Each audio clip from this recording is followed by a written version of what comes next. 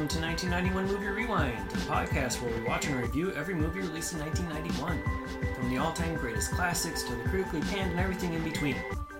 We will rediscover forgotten fan favorites and uncover hidden gems as we explore the depths of direct-to-video. Join us in our celebration of the fun, unique, and diverse films of this highly underrated year.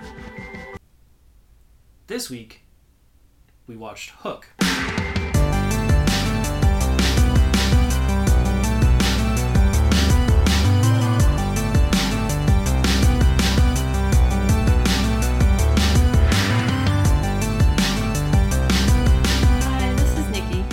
This is John, and thank you for joining us on 1991 Movie Rewind. In Hook, Robin Williams plays Peter Banning, a husband and father who is consumed by his dealings as a high-power lawyer. Shortly after returning to England to see Grandma Wendy, his kids get abducted, and Wendy believes that Captain Hook is to blame. Peter refuses to acknowledge that Hook is real, or that he may actually be the Peter Pan from the stories, until Tinkerbell takes him back to Neverland. Screenplay by James V. Hart and Malia Scotch-Marmo, directed by Steven Spielberg, and released on December 11th, 1991. You've seen Hook before. Yes. I have too. Okay, good. As a kid, I didn't care for it.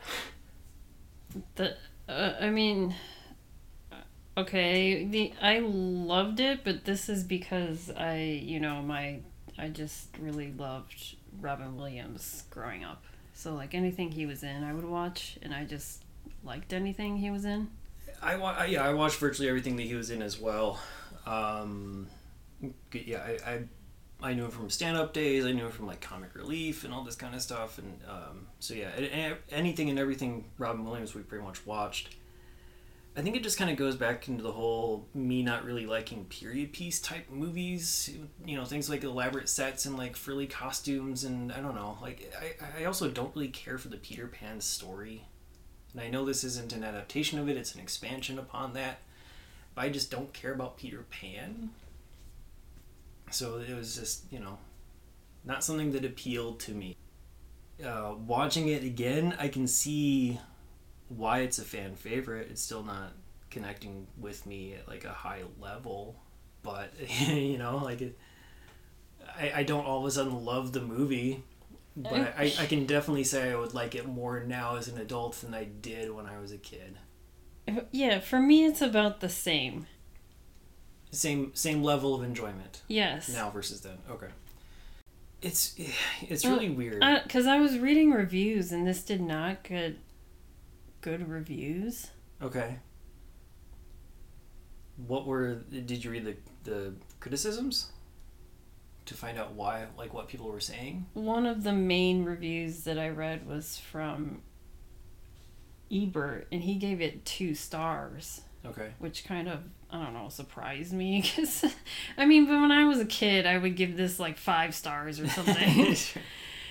But I guess it was just like the adaptation about, it was more of like him saying that adults aren't really like this, like as extreme as Robin Williams was in the movie. But I just saw that and I didn't even read it after. I just saw that he gave it 2 stars, and was mainly because of the the old him, Robin Williams, or Peter Pan, being an adult now. Yeah, the main conceit is that Peter Pan has grown up and forgotten that he was ever Peter Pan. Yeah. And he's now this very high-strung, super serious lawyer with a wife. He's very and 2 kids. Stressed out with his job and refuses to let his kids be kids in a sense too. So complete polar opposite of what Peter Pan was. Or what Peter Pan was afraid to become. Or just all the kids on that island, I guess, all the lost boys. Yeah. And I don't know. He's basically the exact same character that we saw in Regarding Henry. Yeah. At the beginning. It's What? I understand the critique, because while I do think that there are definitely people who are like that, like do everything right, like don't mess around, everything's serious, I'm very important, leave me alone type of a thing. That exists. But I think the criticism is valid in that you take this guy Peter to this complete, Mm-hmm. and then of course he's going to have the redemption story and like learn how to become himself again. I don't know. I think part of my problem with it is that it is very obvious. You know exactly what the story beats are going to be at any moment. Like, okay, yeah, he's not going to remember that he's doing this thing, and then he's going to have the introduction to the world, and he's going to have this revelation and all this kind of stuff, and you know where it's going, and it's a 2.5 hour journey. So yeah, I can see that.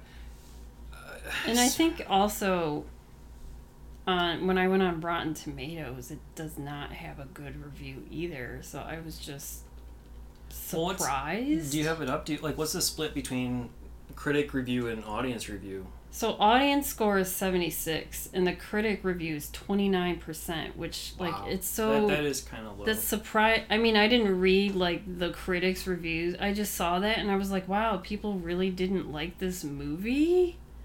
But I mean, it's mostly people who I don't know. I guess little kids would be, yeah, this movie's great.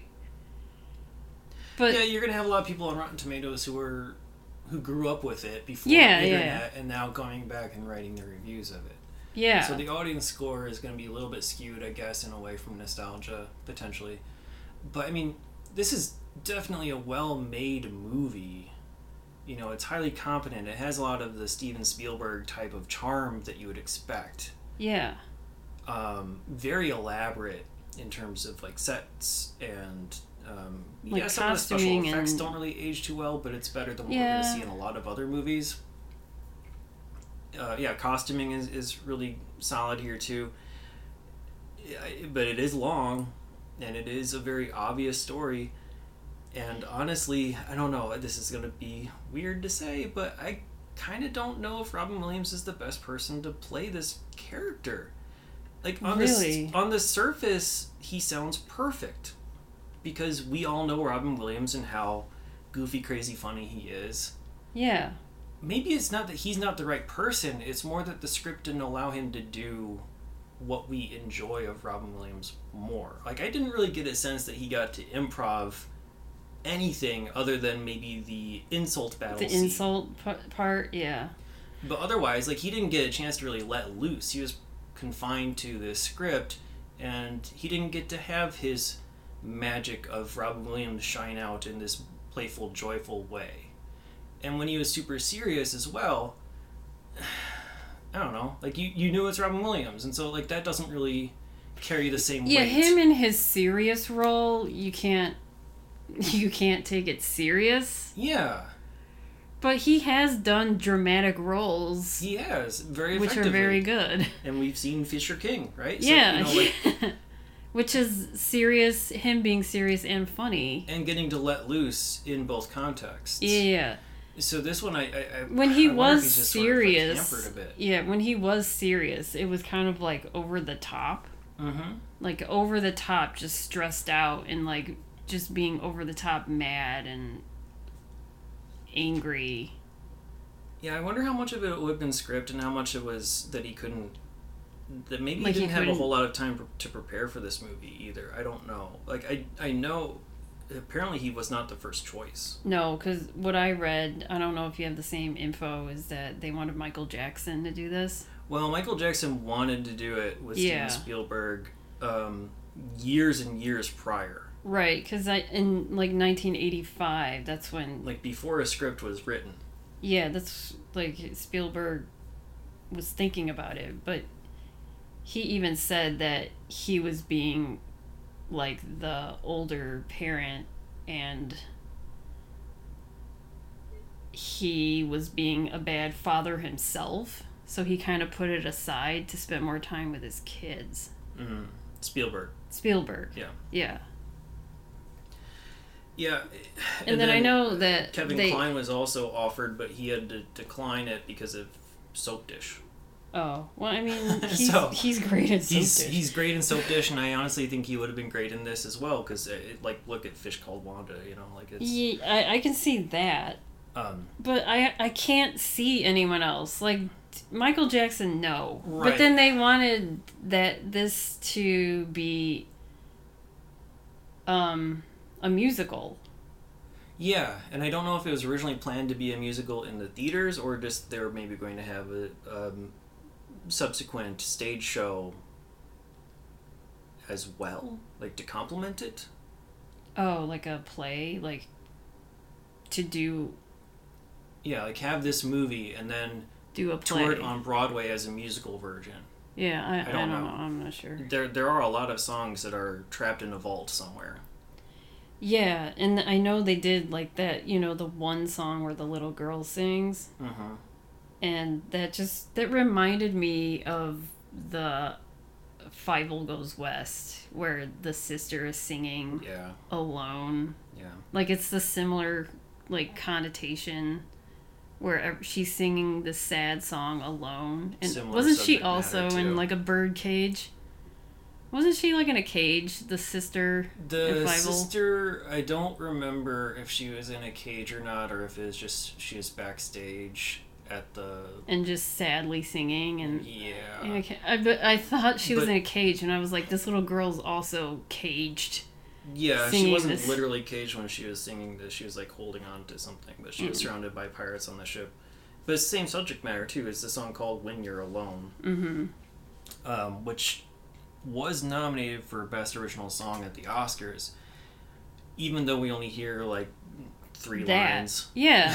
And we don't hear the full They don't song. play it, like, at the end. No. Like how Fievel was, like, Fievel Goes West. So it's tough to know how good the song actually is when you don't even get to hear, like, a full chorus and song, verse. yeah. And, but what I heard I liked a lot. Yeah. I just thought that was, like, a weird moment, because that was the only moment where there was a song. Yeah. So, yeah, I mean, this definitely morphed into a whole lot of different things. It was just kind of like, everyone shut up and listen to the little girl sing. I thought it was going to be a situation where Hook was going to, like, learn and grow a heart because of Maggie singing, but it didn't turn out that way. No. By the way, I mean, aside from Robin Williams, which again I think on the surface seemed like good acting or a good choice for the role, but I don't know, something's off about it for me. I think Dustin Hoffman is also kind of in that same category, but it works better for him. Like, Dustin Hoffman as Hook is a really weird choice. Very, very strange. But I also read that Spielberg had Hoffman in mind to play Hook, like, from the very beginning. He does a great job with it. Yeah. Although he does rely on the fake teeth a lot. Like, he puts a lot of his personality into his wig and makeup and the teeth that he's wearing and everything. And that voice. Yeah.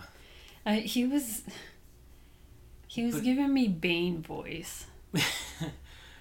Yeah, sometimes, I guess.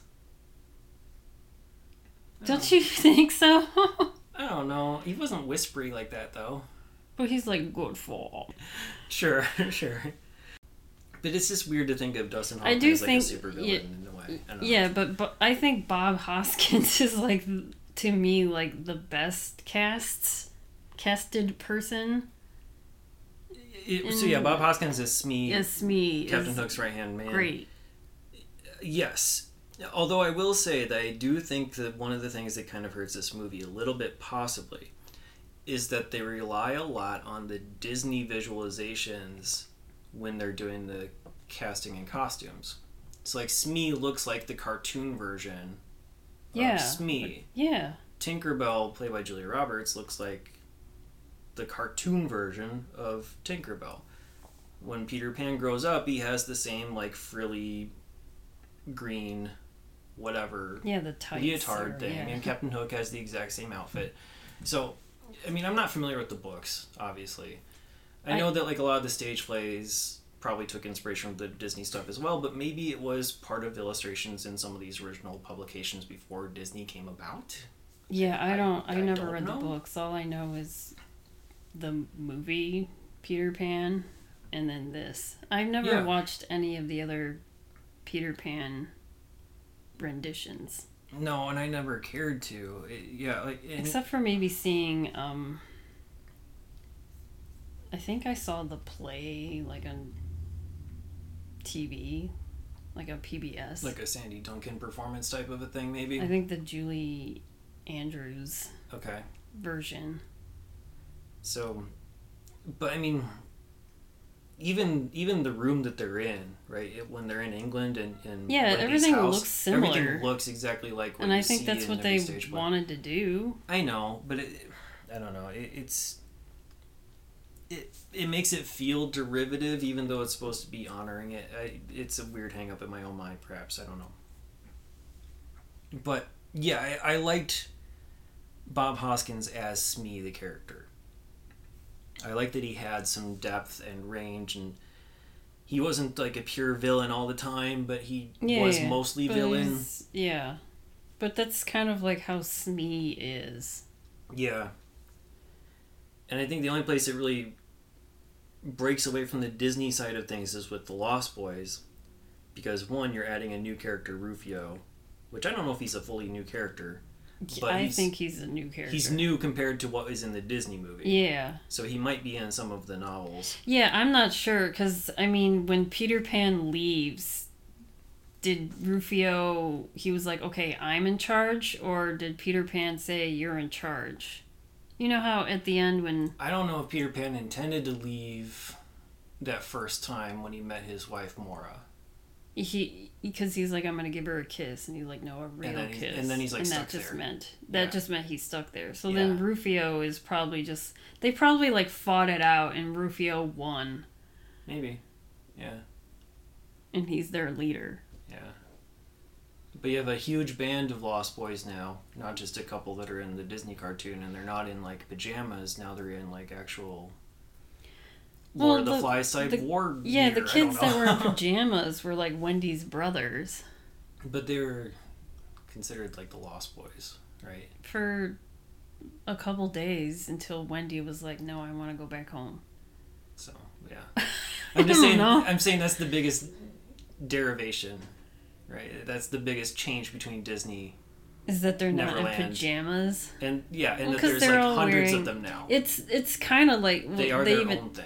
It's kind of like Lord of the Flies, which is sort of reference. Yeah, and Lord of the Flies probably took a little bit of inspiration from Peter Pan, perhaps, in the idea of having a world of just children.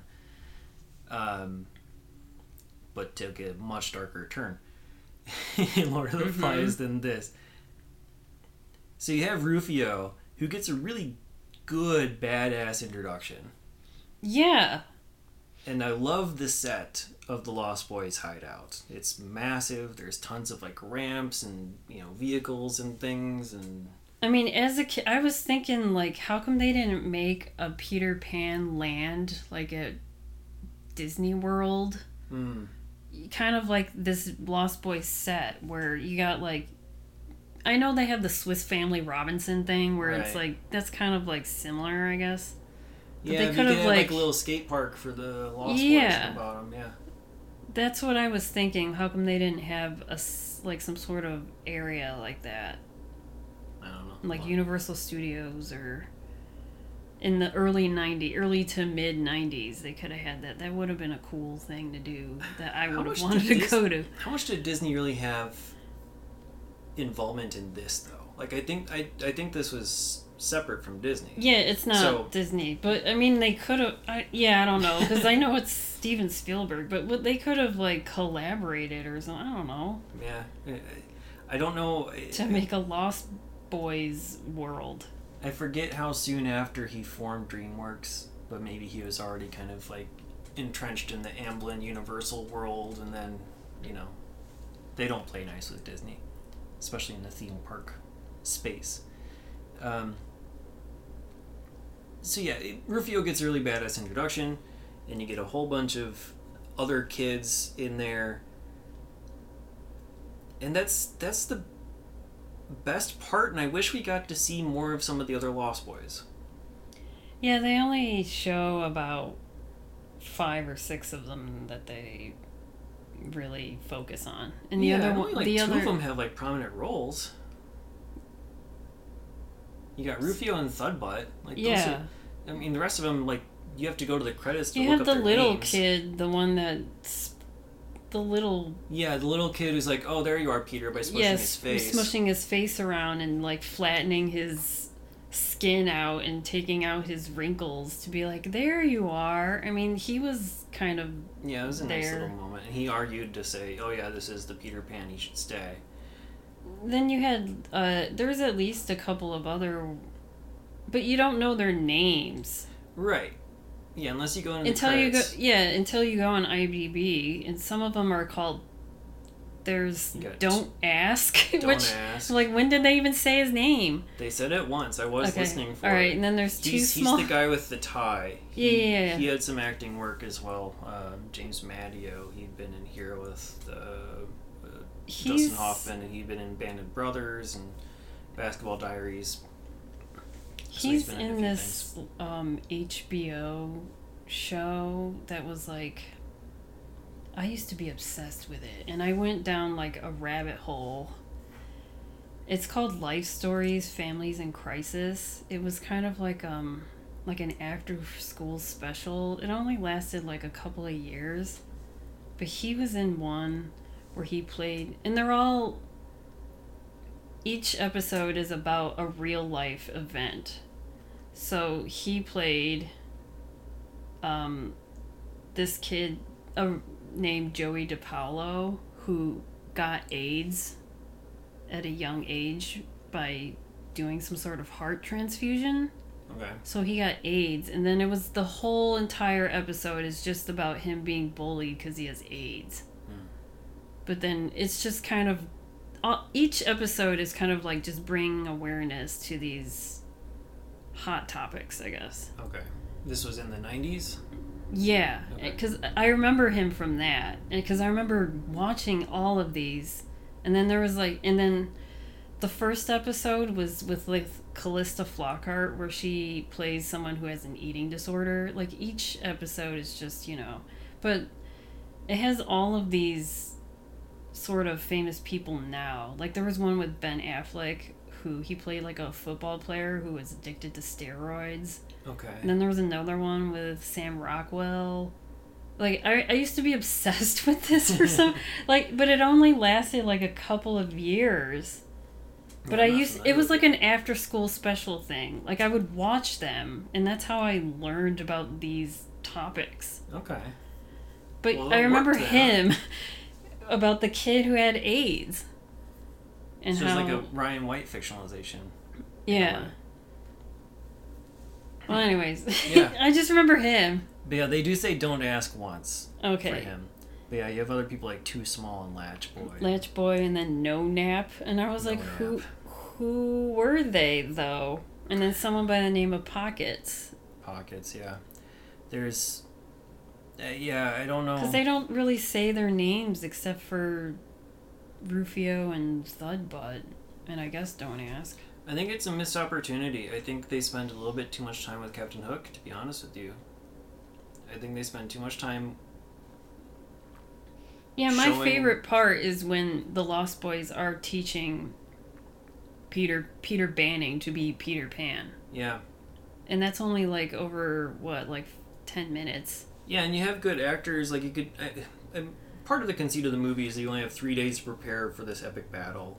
Yeah. So like Peter gets to Neverland, he introduces himself to Captain Hook in a sense by saying, "Hey, you have my kids. I need my kids back." And Hook doesn't believe that it's actually Peter Pan because He's he looks old. like him. Yeah.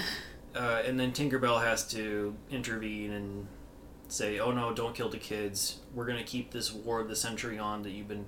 The reason Hook intervenes and even captures Peter's kids is to force him back to Neverland to kill Peter Pan as part of this war of the century, the war to end all wars. And so now Peter's back. Wouldn't Hook know that Peter Pan is now older because he has kids? I don't know how much they know about how things work on the outside world. He knows how to infiltrate it clearly, but I don't know how long he's allowed to stay or what. I don't know. when even in the sort of in the beginning, it's as if Captain Hook is looking into that room night by night, and because his daughter says, "Oh, the window washer guy." Yeah, the window washer guy stole the baseball. Yeah. Yeah. So he was looking in. We're assuming it could have been Smee because we see Smee at the end. At the end, well, we being probably like a Smee is like a janitor. Well, it's Bob Hoskins. It's Bob Hoskins, but it's not. Yeah, we don't know for sure if it's Smee. Who's like sweeping the gardens. That's another thing that kind of bothers me about it is like they almost set the movie up so that it could all just be a fantasy. You know, you could have like a Total Recall situation. You could have like a Fried Green Tomatoes where, you know, is it Idgie or not that's telling the story, right? Yeah. Because he's calling out for his wife in multiple occasions. Moira never comes, you know, but he's like clearly drinking. He has alcohol in his hand. He's stumbling drunk. And then he's at this open second floor window, and like it could either be a nervous breakdown or that he's dying, and then all this Neverland stuff is like a nervous breakdown vision. Or, you know, like it never really. Yeah. He never really went to Neverland. Right. He just dreamt it. They could have set it up that way. It looked like they were setting it up that way. Okay. And then the ending completely says, nope, that's like. That's all. Out the window. Because Toodles is off to Neverland again. Found his marbles. As an 80-year-old man. And Smee is there, but is it really Smee? But yeah, it's probably fucking Smee. All's well and good. Yeah. So, I wish they would have left some ambiguity in there. Because it was setting it up for there to be some. Like, yeah, to be, like what you said regarding Henry, but not, like, he wakes up and he's like, okay, I'm going to be a good father now. Yeah. Because I had this blackout dream. Yeah, Christmas Carol type of a revelation. Or, again, just keep it totally up for debate like a Total Recall thing. Yeah. You know? But and then it doesn't. Well, I think the reason, this is for the kids. And you want things to be magical. So you see at the end with Toodles, I mean, in the beginning of the movie, he's like, I lost my marbles. And that makes you think that he's, you know, literally losing his mind. Right. But he's actually looking for his marbles. And Peter gives it to him. And that's his happy thought. And this is the other thing. So, was there pixie dust in the bag? Possibly. Because you can only fly if you have the pixie dust. It's either that or, yeah. There must have been. And he flies off to Neverland. Mm-hmm. And then I was like, well, he could be the leader, even though he's like an 80-year-old man. But whatever. There's a lot of moving parts in this movie. It's such a long one. It takes about 40 minutes to get to Neverland. Well, yeah, I'm fine with the pacing of this. Like, I wasn't bored. It's not a super long 2.5 hours. It doesn't feel like it most of the time, but there are some sequences where it's like, okay, we don't need the mermaid makeout scene, right? Like that was weird and to save unnecessary. Him. I think that was just like a callback because they're trying to do a callback to the Peter Pan movie because there is a mermaid scene in Peter Pan. Yeah, but you don't need it here. But how does he? They would have to show him being saved from, you know, falling off the plank or whatever to his supposed death. Yeah. I don't know. Well, they could have shown one mermaid kiss him to give him breath. Maybe. Or air. Yeah. I'm just saying, there's some longer sequences. I think there's also some far too many cameos that are shoehorned into this thing, too. Yeah. That drag things down. You got David Crosby in there a couple times as one of the pirates who says stuff. You have this scene with Jimmy Buffett and the shoe-stealing pirates when Peter first arrives. Okay, so yeah, when he first gets there, when Tinkerbell's like showing him how to act like a pirate. I mean, that's funny though. There was when he gets dressed up as a pirate.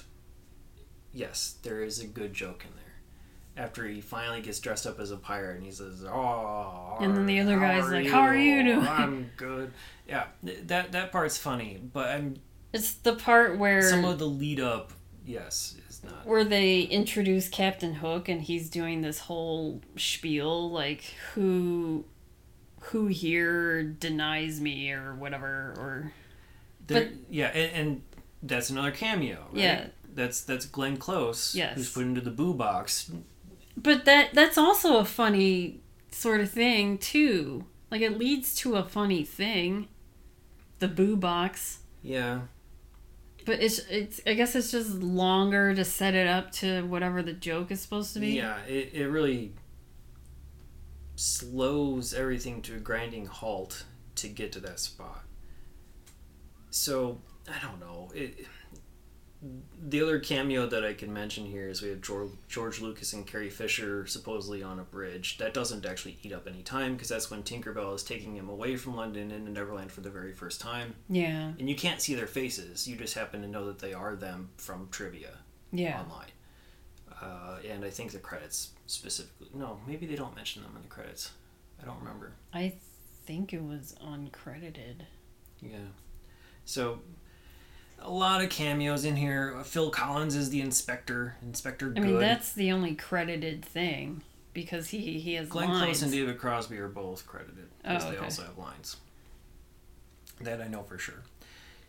So you have I really don't understand the point of the Phil. I don't know. What, Phil Collins is the inspector coming in to... Yeah, like help find the children that are going to be missing. I don't have a problem with him.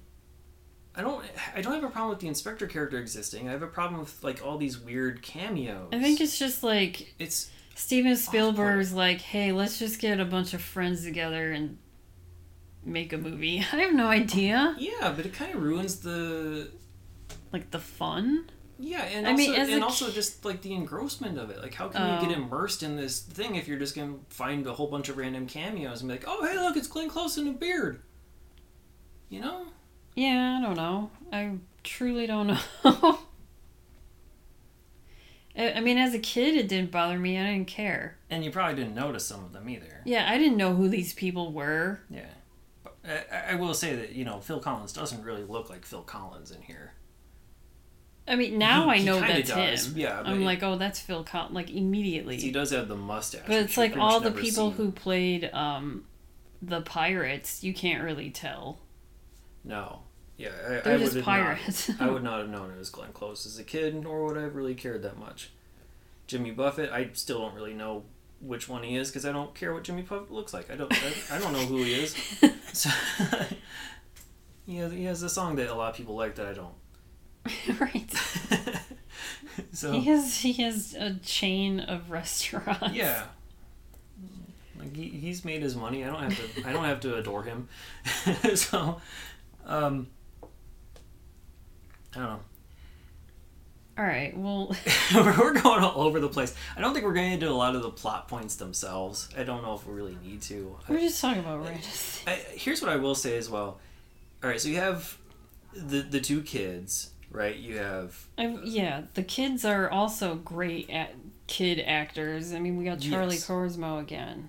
Yeah, Charlie Korsmo is here again. We've seen him in What About Bob? A great kid actor. He plays Jack, who is taken under the wing of Captain Hook, because at one point Smee's like, here's the best way to get back at Peter. Make the kids love you instead. Yeah. Here's how you keep them here. Get them to love you. And so, he teaches the class, like, here's why parents hate you. And you have Maggie, the daughter, who's just like, I don't believe you. I love my mom. She's always like, I love my mommy. Yeah, Amber Scott plays Maggie Banning. This is really her only major role. She did, a little bit of, a documentary work type, like a reenactment type of a thing once, and then that was it. So... I mean, I really liked her. She was kind of like another Thora Birch. Yeah. Just really... a good young actress. Yeah, definitely. what I'm confused about is after she gets her F in that class and sort of gets taken away, we see her singing the When You're but Alone where is song. she after that? Yeah, where is she otherwise? She's just kind of like, she's not at the baseball game. No, I thought she was just like locked up because she's not complying with Hook and Smee. And we could have seen that. Yeah, her trying to ask for help or scream for help or something. Right, because we never really see that. We don't see Jack trying to convince Maggie that this is where they should be. You know, we don't see anything like that. Maggie's just kind of gone for a while until she's needed to go back home. That's when she appears again. Yeah, at the last fight. So that's another problem I have with the movie, is that they kind of get rid of the little girl. And a major like motivation. She's just like obsolete or whatever. And Jack is the main thing. And they're like focusing mostly on Jack because he's easier to sway. Yeah, he has a tense relationship with his father already because he's trying to be a kid and his dad won't let him, and his dad is too busy to go to his baseball games, and so Captain Hook sets up an entire baseball game for him and all this kind of stuff. And then Jack gets to dress up as Captain Hook, and he gets to smash a bunch of clocks, including the one that his dad gave him. Yeah, what about that clock that his dad gave him? Or the watch, I guess. It was never mentioned afterwards. I mean, it was meant to be metaphorical, obviously. But, yeah, but he could have been like, Dad, I ruined your watch. Sorry. I don't know. I think I think they grew past that in terms of their relationship. So, I don't know. And Jack is the reason that Peter flies, right? Seeing Jack being born, like remembering that Jack was born, the whole part that's where, his happy place that allows him to fly. The parts that did bother me was the whole Tinkerbell. I know that, I mean, in the movie, she's like secretly in love with Peter Pan. She has this crush on him. But why even show that at all in this movie? They spend a lot of time on Tinkerbell's, like, unrequited love for Peter Pan. Yeah, a lot of time on it. It's a conduit to the background pieces. You know, like when Peter is a baby and he runs away from his mother in the carriage down the hill. That's where I was laughing. I was like, how did he realize that he wanted to run? I think the carriage just like fell backwards on a hill, and then the parents were like, I don't give a shit. Right, you're like, okay, I guess my baby's gone. Yeah. And that's when Tinkerbell finds him and saves him. So yeah, he's like on the wet concrete with rain pouring down, and yeah, Tinkerbell's holding a leaf above his head and stuff like that, and then takes him to Neverland, I guess. It's such a weird thing, but I guess babies can grow up to a certain age. Well, that's why I was like, once you're in Neverland, you can't age. So, but he aged, so he you aged can to whatever Peter like age 14. Was. It's like the oldest you can be is like 14 or something, and then you just stop. I guess. I mean, all the pirates are adults, so I don't know how they get there. Or how they became. Age. Well, those pirates, like in the Peter Pan movie, those pirates, they come to Neverland. They're from like somewhere else. They just like drop ship onto Neverland. That's why the Lost Boys like want them out. Gotcha. So yeah, he was a baby. Maybe Tinkerbell took him back and forth periodically to let him age up and grow and then come back or something. But how though? I don't know. How does Tinkerbell do anything? Because it's magic. She becomes like a light bulb that flashes around people's heads, and that's, or she hides in a I don't hat. think so, because they show him when he's like 6 years old and then like maybe 12 years old coming back and kind of playing with his shadow, and that's when he finds Wendy and he starts this friendship with Wendy until Wendy is like, Wendy's too old. I'm a grandma now. I can't play anymore. Yeah, Wendy like jumps back and forth between Neverland as well. Yeah, so. She goes. I mean, in Peter Pan in the Disney movie, Wendy is taken to Neverland until Wendy is like, I want to go home now. Yeah, but movie says that they basically go back and forth. Yeah, they go a few back times. and forth. So yeah, that's probably in the books or whatever, which I never read. Where maybe she did go back and forth to visit Peter Pan, but she didn't want to live there like permanently. Right. So she had this friendship with Peter Pan. Yeah, until and then she grew up and had children and then grandchildren. Which they don't really say in this movie, though. I don't think they insinuate that she never married. Oh, really? But they also. So you think that her children and grandchildren are just the orphans that she orphans? Raised. Yeah, because that's like her family took in the orphans, or orphans and adopted them. So I think one of the because I think even pieces... like isn't Toodles like technically adopted into her family? She's like Toodles is also one of the orphans. Yeah, but I think the book insinuates that they are married. Oh, her and Toodles and Wendy are married. I could be wrong about that. I read it off of IMDb and I don't remember anymore. Right, so. Take that with a grain of salt. But in this movie, I don't think she's married to anybody. And I don't know if she had her own kids. She's just always dealt with the orphans in her life. And those are her kids, and then her kids. Probably to make it less creepy, because if it was like Wendy's daughter, Moira, who married Peter, that'd be kind of weird in a way. I don't know. Why? I don't know. I don't know. But... You think that like because orphan. Wendy and Peter had this sort of crush on each other, right? Like it's implied, but I don't think it was reciprocated at all. No, there was never a real kiss, because otherwise he wouldn't have been. Yeah, he would have been with Wendy. So I think they just had like a really strong friendship. I don't know anything about the books. Me either.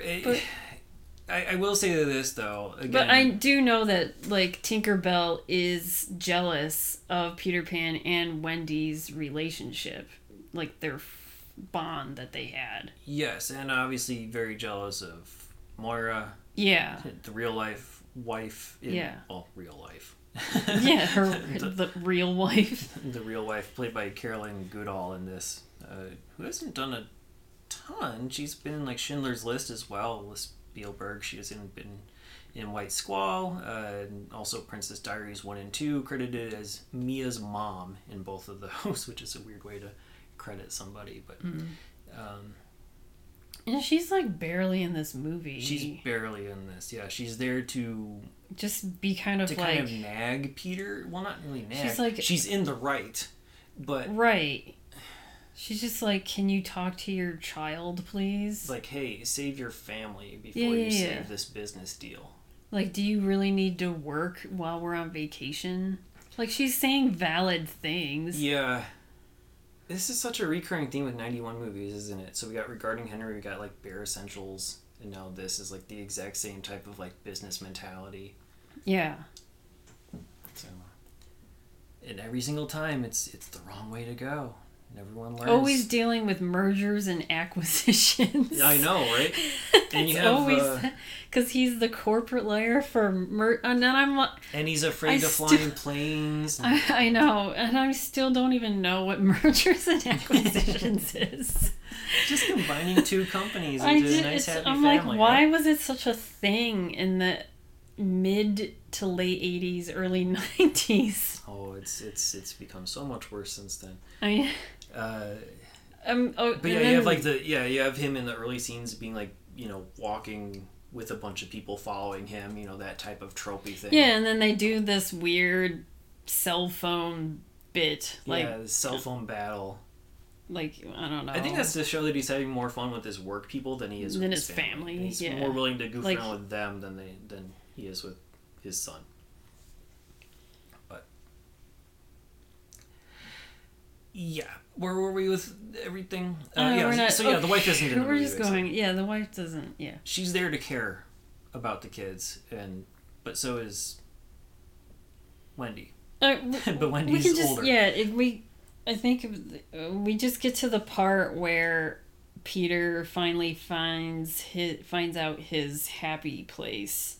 Mm-hmm. And the part, I guess, where I think went too long was the whole thing between Tinkerbell and him, where she makes this wish where she wants to be big. Which, how long was that going to last? Because she's small a little bit later on. Yeah, I just didn't understand that, like, why that could have been cut out. Like, I don't... Yeah, I don't need to see them realize the love, right? So, yeah, like Tinkerbell kisses Peter, and then that makes him realize, oh, I love Moira. Yeah, and that's when he thinks about, oh, I'm a dad. Oh, me being a dad is my happy place. Because there's a small little part in there where once he learns to become Peter Pan, he forgets the real world. He forgets his adult stuff, and he forgets that he even has kids. Yeah, because he's now immersed with the Lost Boys. But then shortly after Tinkerbell kisses him, that's when he flashes back to his wife and is like, oh yeah, that's right. And he's like, I gotta save my kids, and then great. I'm a dad. And that's when he realizes his happy place. Because he can do everything except fly at that point. And that's they're trying to teach him how to fly. And they're like, think of happy things. And he's like, me not doing whatever it is I'm doing right now. Yeah, like just coming up with being on this slingshot type of thing. Yeah. Yeah, there are a lot of good scenes with the Lost Boys, and I wish there was a little bit more of that. I wish. My favorite through that more part of the movie is like I just want a whole Lost Boys side movie. There probably is from Disney animated side of things, but well, I don't want animated. I wanted like a live action, like more Lost Boys stuff, like with their food fight and yeah, you have the fake food. You know, it's non-existent until Peter believes that they're actually eating, and you know he wins the insult fight. And then all of a sudden, the food is real again. fight, and it's super colorful, and everything looks like paint that can be eaten. And this just them battling each other, and then just other simple things too. Like when they go to the baseball game, they're there to steal Captain Hook's hook, and so you have again it's a trope of like two kids on each other's shoulders. Dressing up like adults. Yeah. That's like cute though. Yeah, I like that. And then I was thinking like how come movies don't do that now where a kid is on another kid's shoulders dressing up as an adult? Yeah. They don't do like when was the last time so overdone at this point? I don't know. It was in like every single cartoon. Yeah, I know it's in cartoons, but I think last time I can think of it being done is when it was like dogs on each other's shoulders trying to go into a grocery store for a commercial. Oh yeah, but they don't have kids. That was like 5 years kids ago or on kids' shoulders. No, I don't remember that. That was probably like a '90s, last time in the '90s thing. But then you have things like when they're prepping for the war, and they just walk through the environment and automatically the armor's on them. Stuff like that. Yeah, really and neat. then the contraptions that they use to fight with. Right. The chicken egg gun and the marble shooter thing. And yeah, all the pirates are all kind of like scared of these little kids coming at them. And I mean, that was fun. I think they did a good job of focusing on. And then even Thudbutt doing this cannonball thing. Yeah, the thud ball where he just like rolls. It's clearly like a fake. I mean, obvious. Yeah. His legs go up all the way up into his chest, and he rolls forward. Yeah, and then it cuts to like a bouncy ball. Yeah, I mean that's funny still. Yes. I mean it's obviously fake, but it's still funny. Right.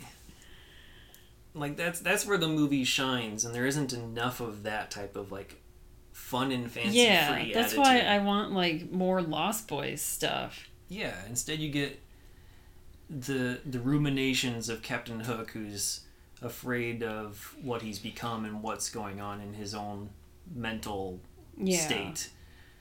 And you have, this way too long learning curve of Peter understanding how to be a dad or how to be Peter Pan. And, it just kind of gets dragged down in some of the human elements that are supposed to be good, but they're just too obvious and not as fun. And then you have, again, stuff that you expect to have happen. You see very beginning when they arrive at Neverland that there's a giant croc statue with a clock in its mouth, and that's the crocodile that stole Captain Hook's hand. Yeah. And he killed it and stuffed it and put it in the town center. And what do you know? what's going to ultimately do him in. Who could Yeah. ever imagine, right?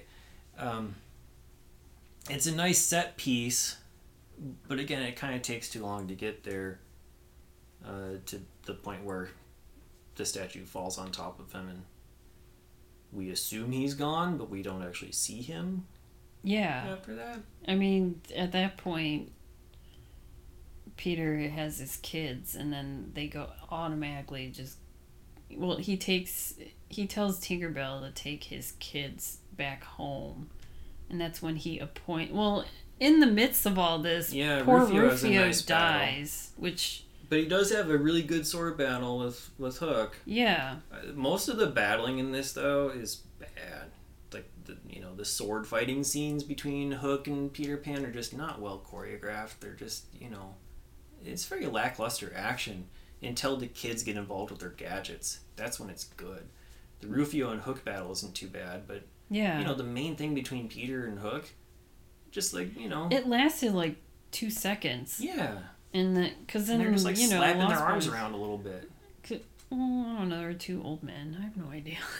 Right, but I don't know. There's so much thought put into everything else. I wish there would have been. Like more swashbuckling. Yes. And then, yeah, poor Rufio sadly dies.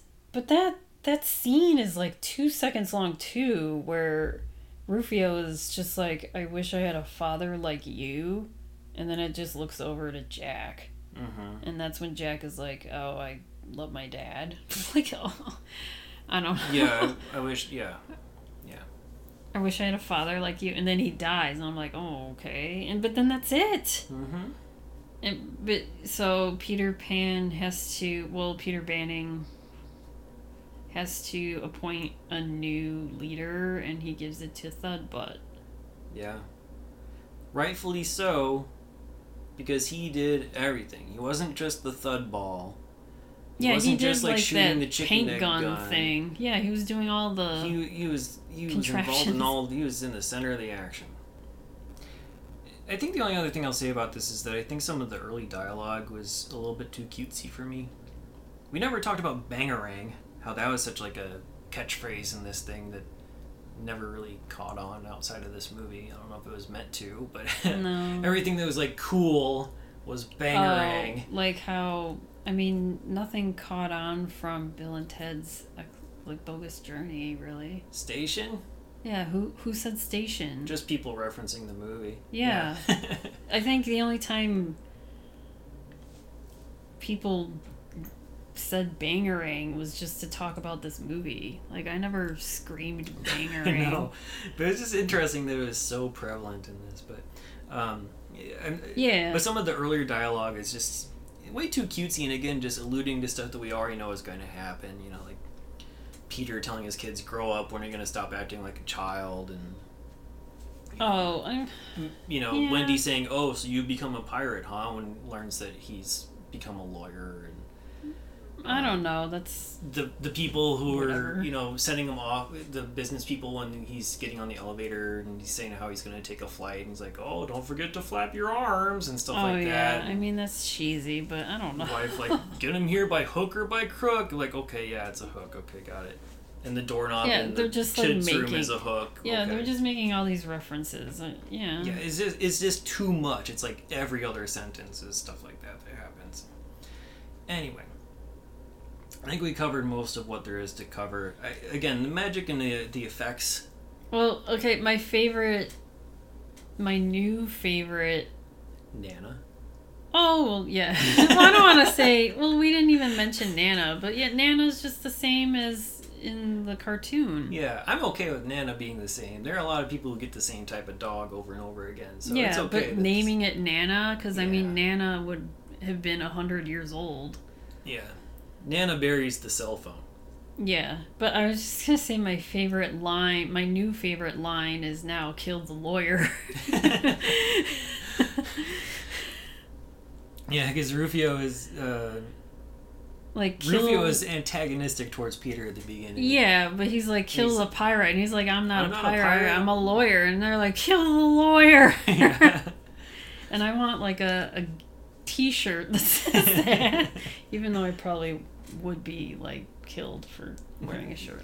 Wear that at your law job. Yeah. There are some good lines. I just wish, again, Robin Williams was maybe allowed to interject a few more, because we know he's fully capable of it, but he didn't get to play in this playground that was clearly set up. The magic and the effects in the movie, pretty okay. Some of it doesn't age very well, some of the green screening stuff, but honestly I think it gives you like a good mix of everything the era has to offer. You have like green screen stuff, you have painted backgrounds of like the aerial shots of him flying over the islands and whatnot, and you have like really good, nice practical sets and stuff, so it's pretty good. We got a lot of cast though to talk about, so let's quickly go through some of this stuff.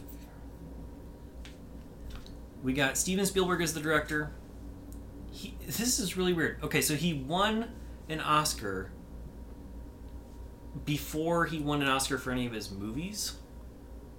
So he won an Oscar, the Irving G. Thalberg Award, for creative producers whose bodies of work reflect a consistently high quality of motion picture production. So he won that in 1987. So he didn't win it for like Close Encounters, he didn't win it for like E.T. or anything. He won this honorary award in 1987, really before he hit his like major, I don't know, I guess you could argue multiple primes for Steven Spielberg, but he did also win an Oscar for Schindler's List a couple years later for both directing and producing.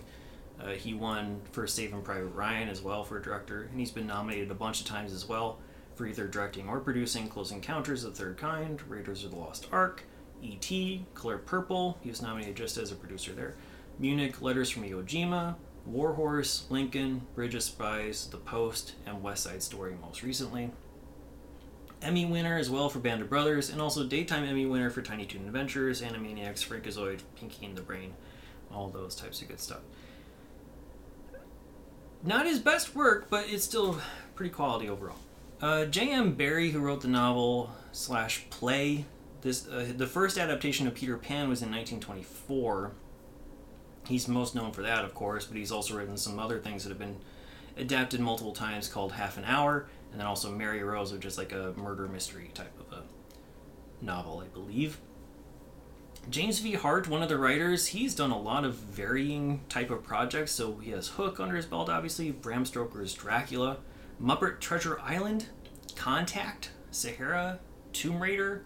A lot of variants in the stuff that he writes.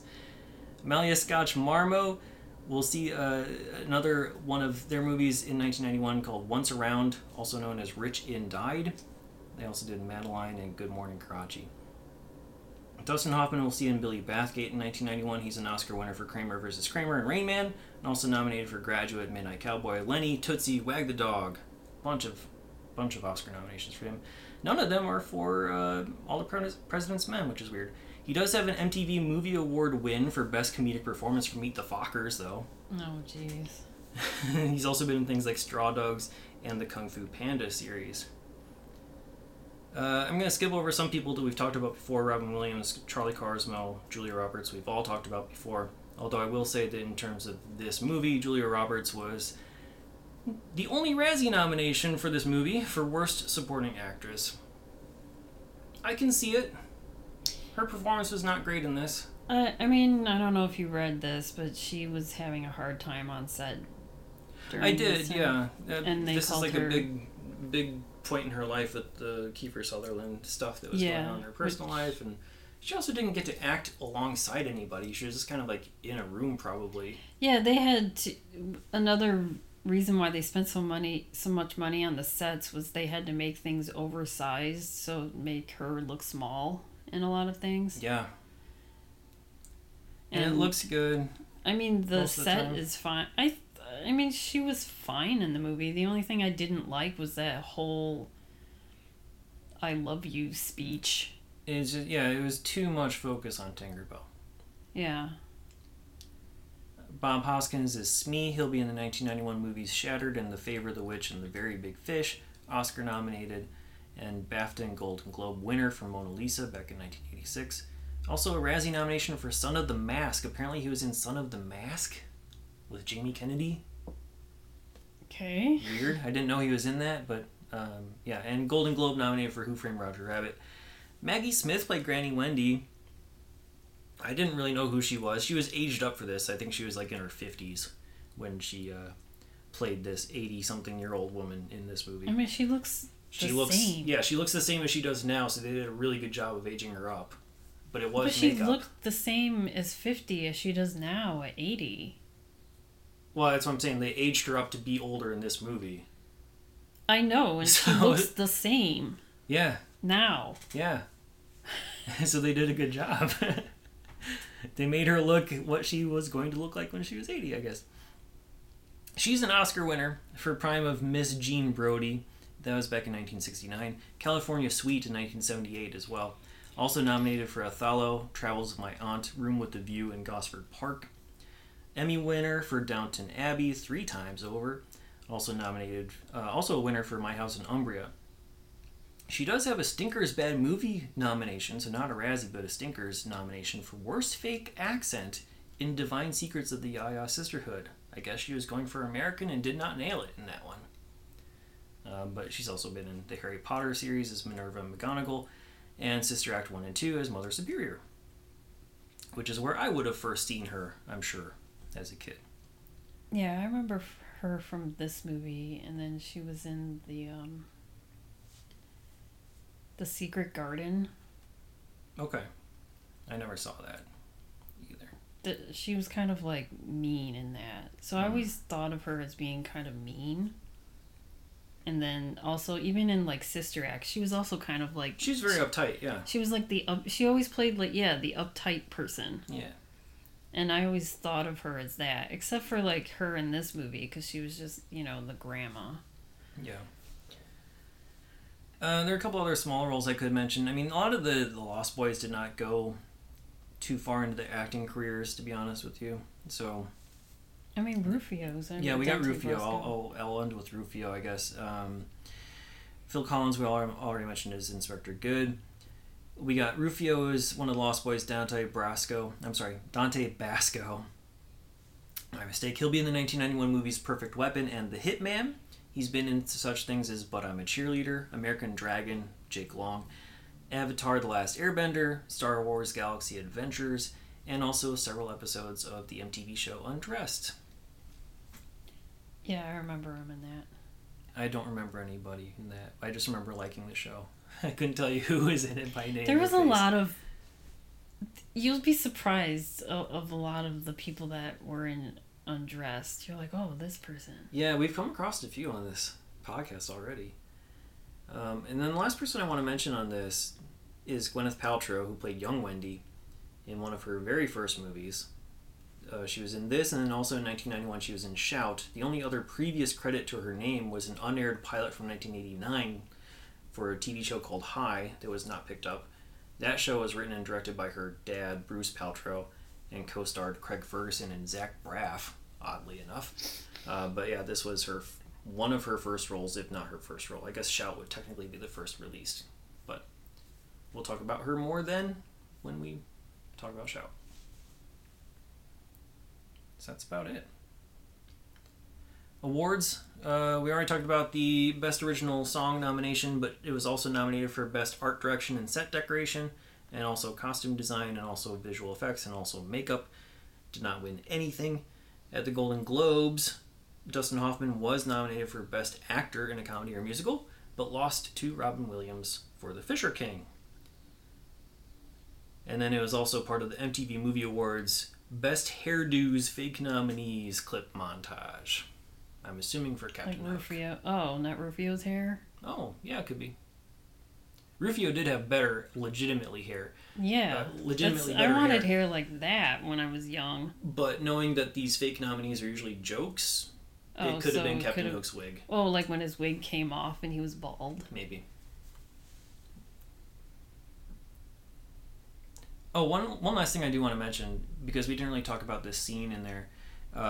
J.M. Barrie transferred all of the copyrights to the Great Ormond Street Hospital. They own the copyright to Peter Pan now. And that is the hospital, I believe, that is mentioned when they do... The reason Peter is even in England is to give a speech at this event fundraiser for the orphanage, the hospital that Wendy works at. So it's a real place. I think they're using the same name in this. Yeah. And that's one of my favorite scenes in the movie, when they have, like, he's giving this speech and he's saying, I don't think we have a whole lot in common with each other. And then he talks about how wonderful Wendy has been to his life and how much she's touched him. And, you know, one by one, basically everyone, like, stands up and shows the impact of who Wendy is and who she's helped. And I think that was just, like, a really beautiful, well done scene. And I wish there was more of that type of stuff in there too. But yeah, I wanted to use that as an excuse to say, yeah, Great Ormond Street Hospital owns the copyright to Peter Pan, so even if you don't like the story like me, it's helping a good cause. Yeah. And they have the part where when he comes back from Neverland, he's in the Kensington Gardens, which we've been to. That's the big park we went to by where we stayed in London. And they have that Peter Pan statue, and that's where he's under the statue. He's found sleeping underneath that Peter Pan statue. I think that's all we got there. We'll go on to True Crime and Pop Culture. Yeah, so I'm just gonna go with, this is TV/music. And then I got a little bit of extra stuff if you don't cover it. Okay. So on December 11th, 1991, that was a Wednesday, and it was the 1991 Billboard Music Awards. So I'm just going to combine TV and music with just talking about who won what. And I thought this was funny. It was hosted by Paul Schaefer. So it must have been on CBS then. Yeah. Or it would have been NBC. It was on Fox. Oh, never mind. No. Yeah, because Letterman was still on NBC at that time. That's pre-COVID. Yeah, I was like, he hosted that? Like, I just never... He is a comedian on top of being a musician, I've just never seen him do anything besides be, like, the sidekick. Yeah, if you watch really early SNL episodes, like the first 5 seasons, he's in there a little bit. I just never seen him do anything, like, by himself. Yeah. But the big winners for this year were Garth Brooks, Whitney Houston, Mariah Carey, and CNC Music Factory.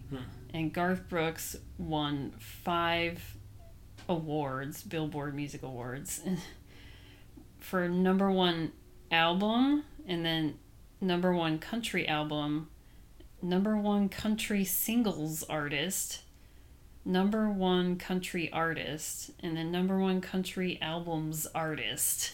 I don't understand, like, these categories. It has to be all based off of sales, right? It's not, like, actually voted on.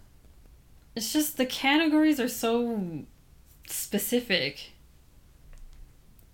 I just thought it was funny. I'm like, country albums artist, like, out of all of the albums, and then singles. And that's making me think that out of all the time that we've been doing this, I only remember Garth Brooks' name coming up once. And I know that we focus a lot on bottom 5s lately, but... Well, this is from music from 1990, though. But this aired, like, late December 1991, so, Okay. So it was... they waited that long. He won for the album No Fences, which was released August 1990. Okay, and so there's, like, a... half and half, probably. Yeah, probably half and half, because I know CNC Music Factory was huge in 91 too. But I know that, like, Thunder Rolls has come up once, and I remember that because trying to pull the YouTube video for our website. Oh, yeah. Whatever version I found was already pulled down, because, like, it's just not on that YouTube. Was probably for, like, the beginning of the year, because, you know, Thunder Rolls and, you know, Friends in Low Places were, like, the big ones from this, big singles from this album. And they were probably released... Thunder Rolls was released in April 1991. So Friends in Low Places was released August 1990. Then it was Unanswered Prayers in October. Then January of 91 was Two of a Kind, Working on a Full House. I don't know it. And then Thunder Rolls was April 1991. See, that's why I'm, like, confused how they release singles like 6 months apart. Yeah, they slow roll them so it can just keep the name in the... So, like, more sales come in. It's like, oh, he's not making more sales, so let's release another single. And something like that. So that's what confuses me about, like, certain singles being, like, so popular, like, a year and a half after the album's been released. Mm-hmm.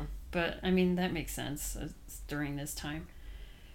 And so Mariah Carey, she won 4 awards for number 1 Hot 100 Singles Artist, number 1 album for her. That's her very first album, her self-titled one. And number 1 Adult Contemporary Artist, and then number 1 Pop Artist. Okay. And then Whitney Houston, she won 4 awards for number 1 R&B album for I'm Your Baby Tonight, which that was released in November of 1990. Okay. This is like a year before still. And those had, they had I'm Your Baby Tonight, All the Man That I Need, My Name Is Not Susan. Do you know these songs? See, like, the first single is I'm Your Baby Tonight, and that was released October of 1990. Then All the Man That I Need came out in December of 1990. Miracle came out in April 1991. My Name Is Not Susan was released July 1991. And then I Belong to You was released October 1991. Yeah. From that album. Yeah. So it's just the same thing. It's like every 3-4 months, let's release a single to get more sales.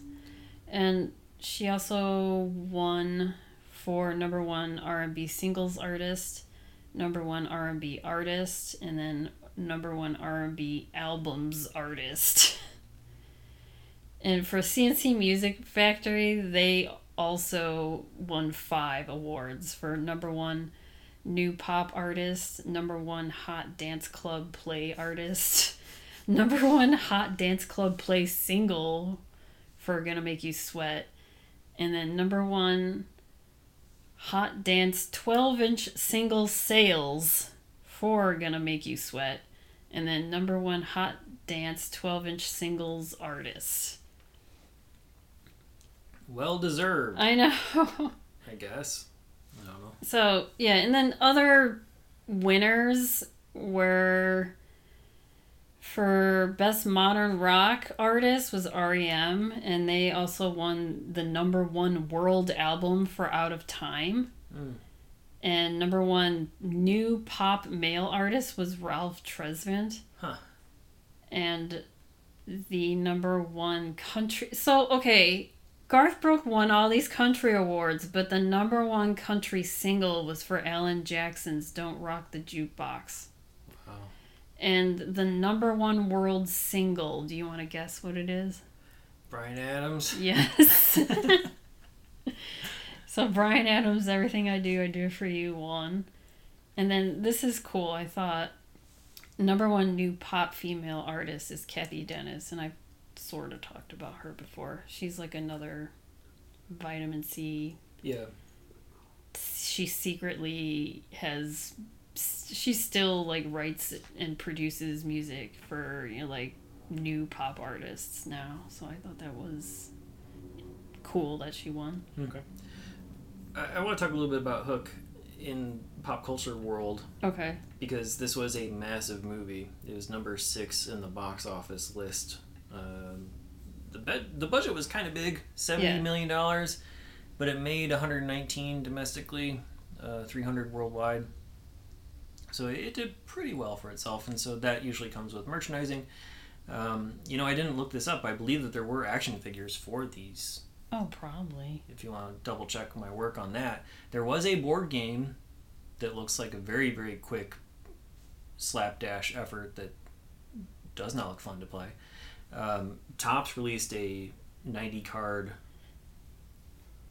trading card set. I almost said baseball card set just out of habit, trying to get myself to not do that. So there is a Topps card set based off of the movie Hook, which does not feature Tinkerbell at all, I don't think. It could be that Topps did not get the rights to use Julia Roberts' image, perhaps. I know that sometimes happens with baseball players, is that, certain baseball players who are popular are not on some of the sets because they have to get individual rights from some of these people. Or maybe there was some other weird infighting with the studio or something that caused her to be omitted.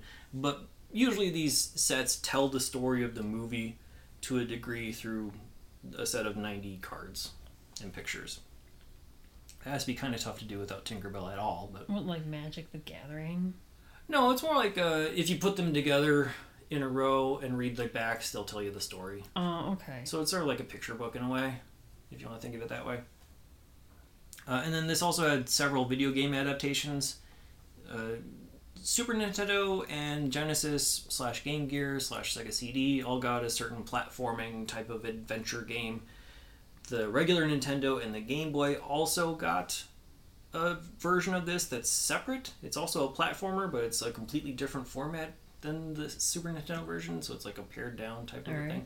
Have you played it? I have not played it yet. I've played through about 25% of the Game Boy library at this point, but I have not yet played Hook.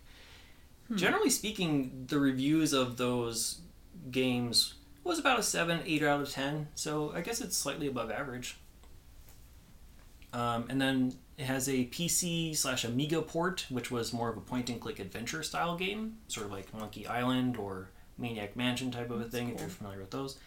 And then there's also an arcade cabinet, which was much more of an arcade beat-em-up, sort of in the style of Teenage Mutant Ninja Turtles or X-Men, where you could play as Peter Pan, or Ace, Pockets, Rufio, or Thudbutt. So, there you go. Oh, another thing, because I looked up the Broadway play, and they did have Peter Pan on Broadway during 1991. From, I think it started in 80. Well, they had so many different renditions. Yeah, I don't think it was using the same songs that John Williams and I forget the woman's name wrote together for this, though. No, this was the music by Mark Charlap and lyrics by Carolyn Lee. Yeah, those are different people that worked on this. The Peter Pan, this was from the Broadway, was from 1989 to 1993, and J.K. Simmons played Captain Hook. I can see that. And Peter Pan was played by Kathy Rigby, and she played Peter Pan for 30 years. Wow. She was a gymnast before that, and she played Peter Pan for 30 years. So we go on to rankings and ratings, I guess? Yeah. All right, on your 1 to 5 star scale, where are you going to put Hook? I'm going to give this a 3. 3? I thought you'd go higher based off of how you're talking earlier. Well, did I talk you down a bit? No, because I compared this to Don't Tell Mom the Babysitter's Dead because I love both of these movies growing up, and I don't want to. If I was 11, I would have given them 5 stars, but certain things just make me give it a 3. Okay. Yeah, it's not a perfect movie. It's just I have to not think in my 11-year-old brain yeah, this is great. Right. So yeah, it's a 3. I almost gave it a 4, but I don't. It's not better to me. This is not better than Don't Tell Mom the Babysitter's Dead, and I gave Don't Tell Mom the Babysitter's Dead a 3. So it's got to be on the same level as 3. Yeah. And we do have all our movies ranked on the website in full order too. Yeah. So, the best as we can. I'm sure it changes from day to day, but on my 0 to 4 star scale, I'm gonna give it a 2.5. It is an above average movie, and that's about as far as I can go. 3 is, I don't know. I think there's just a little bit too much trouble with the script and the plot, and I think it was just kind of hampered and restricted, which is weird because the whole point of the movie is to be free and be yourself, and I don't think it was allowed to be. Every movie is worth watching once. Would you watch this again? Yeah. I would too. If you were to ask 10, 11-year-old me, I would say no, I don't care about Really? this. I don't like it. I mean, I watched it a lot growing up. I watched it the one time and I was over it. I was not enjoying myself back then, but I enjoy myself more now as an adult. I will say that online there's like a 25-year anniversary of like a behind the scenes with the Lost Boys. Oh, okay. I watched a little bit of it, and it's only like 10-15 minutes, but it probably could have been like something like on a DVD. Yeah, it might have been. Like an updated DVD release. But, I mean, we can put that on the website. And then we'll link to it. I found some clips of the 1991 Billboard Music Awards on YouTube, but the quality is so bad that I don't even know. I mean, I can give you the links to put on the website, but it's sadly bad. And it's only... It's like little all snippets, the... right? Yeah, it's just little... It's like 15 minutes long, but it's like mostly all the performances. It was like CC, Music Factory, Whitney Houston, Mariah Carey. And then there's another clip where it's just all the clips of every time Mariah Carey won an award. So it's like 5 minutes long. And it's like someone going, Mariah Carey, Mariah Carey. And I thought that was kind of funny. But the quality is so bad that I was like, oh, I want to put this up, but you can't really see. It's not our thing. So we can link to it. And if you guys want to watch it, go to our website and you'll find it there. However, if you want to watch Hook, as of this recording in August 2022, it's available on Starz, digital rental, VHS, or DVD. As always, check your local listings. As for us, you can listen to us on all your major podcasting platforms. Please remember to rate, review, subscribe, and tell your friends. It does help us out a lot. You can email us at 1991movierewind@gmail.com. Follow us on Twitter, Instagram, Letterboxd, and YouTube. Just search 1991 Movie Rewind or go to 1991movierewind.com for the full list of movies along with show notes and more. Next week, we're continuing our family-friendly fantasy extravaganza with Motorama. That's available on Prime, digital rental, VHS, and DVD. We will see you.